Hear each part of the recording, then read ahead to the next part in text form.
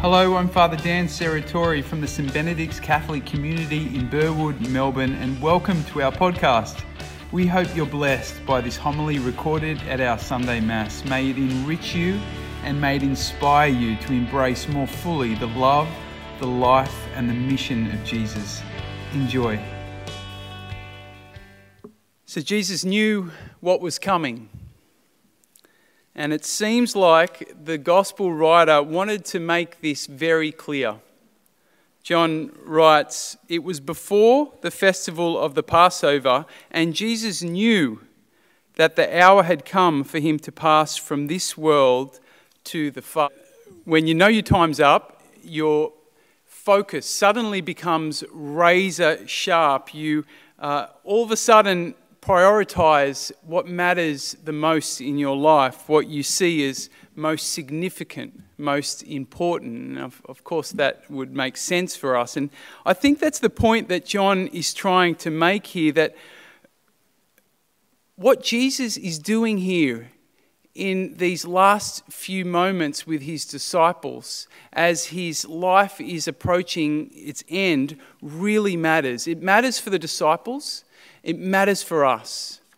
What happens here tonight in this supper is the key that will make sense of everything that the disciples and we are about to experience in these coming days. So we heard it in the gospel. Jesus removed his outer garment. He put a towel around his waist. He put some water in a basin, and he begins to wash the feet of his disciples. Now, foot washing in the time of Jesus was not an unusual practice. It was so unusual about this episode, this scene, is the person who is doing the washing. You see, the one that they had placed all their hope in, the one that they had come to recognize as their teacher and their master and the Lord, was now acting like a servant to them, was now humbling himself to the point of being a slave. You can understand their shock. You can understand their discomfort, their confusion. You see, Jesus is revealing something here about God that is so important, and it's something that at times we too, like the disciples, can really struggle to receive, to accept about God. The word for me that best captures what Jesus is revealing here in this scene is participation. We often talk about the foot washing as an act of humble service, and it is, but I want to suggest that even deeper, the foot washing speaks to us about a God who wants to enter deeply, fully. Sorry about the interruption. Before we paused, I was suggesting that the foot washing invites us to acknowledge and to accept a God who is willing to move into our lives without any reserve.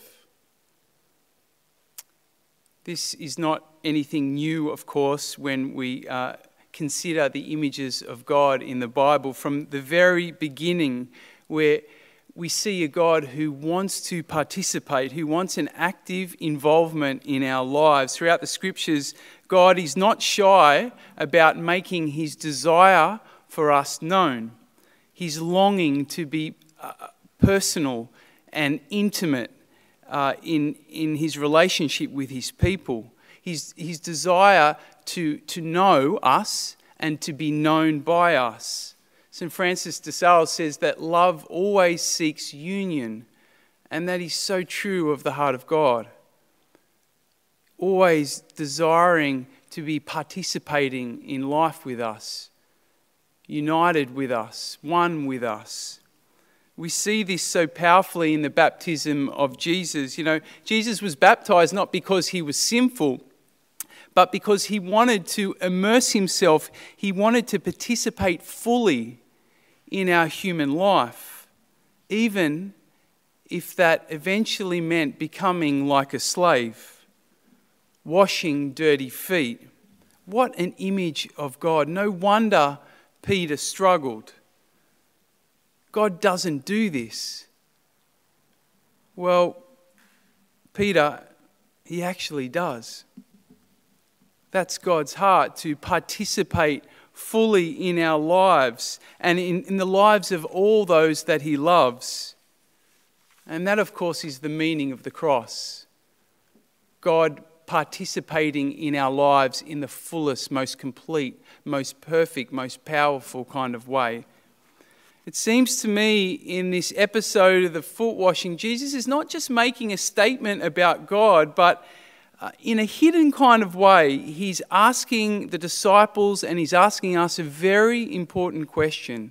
It's almost a little test as we head into this journey of the Triduum. Will you allow God to be this way with you? Will you give God permission to serve you, to participate deeply and fully in all the areas of your life, even those that you see as dirty, as unworthy?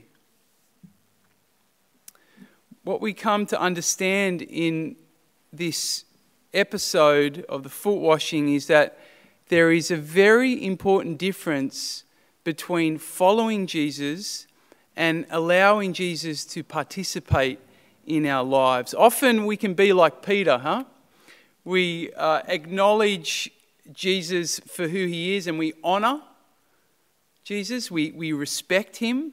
We might come to him for favours. We hold Jesus up as we should, as our Lord and as our Saviour.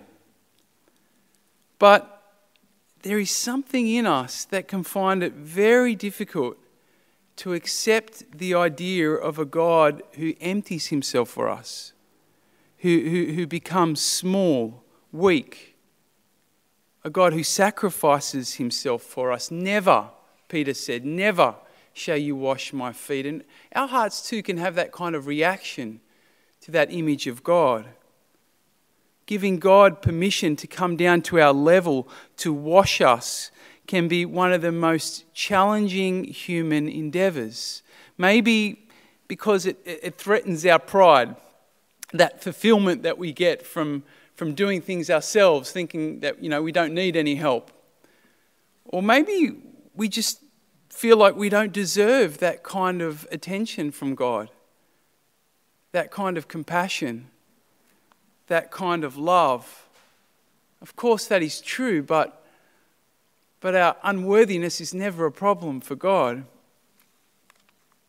You see, Jesus knows that unless we can accept this kind of God, this kind of love, then the cross is not going to have the impact it's supposed to have. You see, the cross is the ultimate foot washing, of course. It's through the cross that Jesus washes not just our feet, but our sin, our shame, everything that holds us back from life.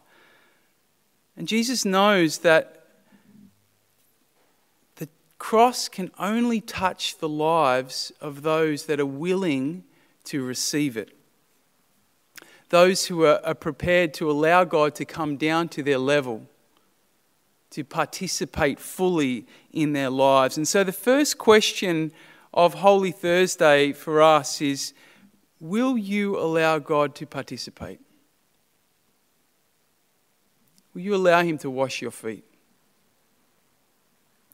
The second question is this: will you participate in return? You see, this foot washing, it happens within the context of the meal that Jesus has with his disciples. And of course, it's a meal that we now call the Eucharist. This meal is all about participation. It's all about participation. In Luke's Gospel, in the Last Supper, Jesus said to his disciples, "How I've longed to share this Passover with you."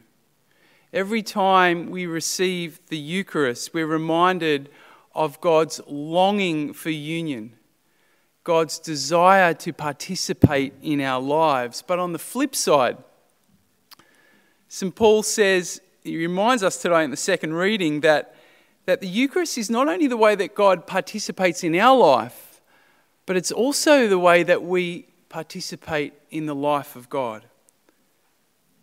St. Paul said, "Until the Lord comes, therefore, every time you eat this bread and you drink this cup, you are proclaiming his death." In other words, every time that you receive the Eucharist, you are touching into the saving power of God. Every time. Not just once a year at Easter, but every time you receive the Eucharist, you're entering into that power, that love that brings life out of every death that we may experience. Earlier in John's Gospel, Jesus says, unless you participate in this meal, you can have no life in you, no true life. That's why the church over the years has been so strong about us receiving communion every week, not because the church wants to be controlling, but because in her wisdom, as we listen to Jesus in the Scriptures, we recognise that we're desperate for this meal if we want to truly survive and thrive in life. The Eucharist is the most complete way here on earth that we participate in the life of God. It's important for us to acknowledge too on this special night as we celebrate the gift of Eucharist. If we want to participate truly in the Eucharist, we need to know it's not just about receiving it. To truly participate in this meal, it means to see in the Eucharist the desire of a God who longs for us. To participate in the Eucharist means to see in it the perfect offering of Jesus, his body and blood, which heals us and which saves us. To participate in the Eucharist means to allow God, through the Eucharist, to wash our feet, to welcome him, to receive him into all the parts of our life. And finally, to participate in the Eucharist means to enter into the lives of others in the same humble, loving way that Jesus enters into our life. And that's what Jesus says in the end of the Gospel.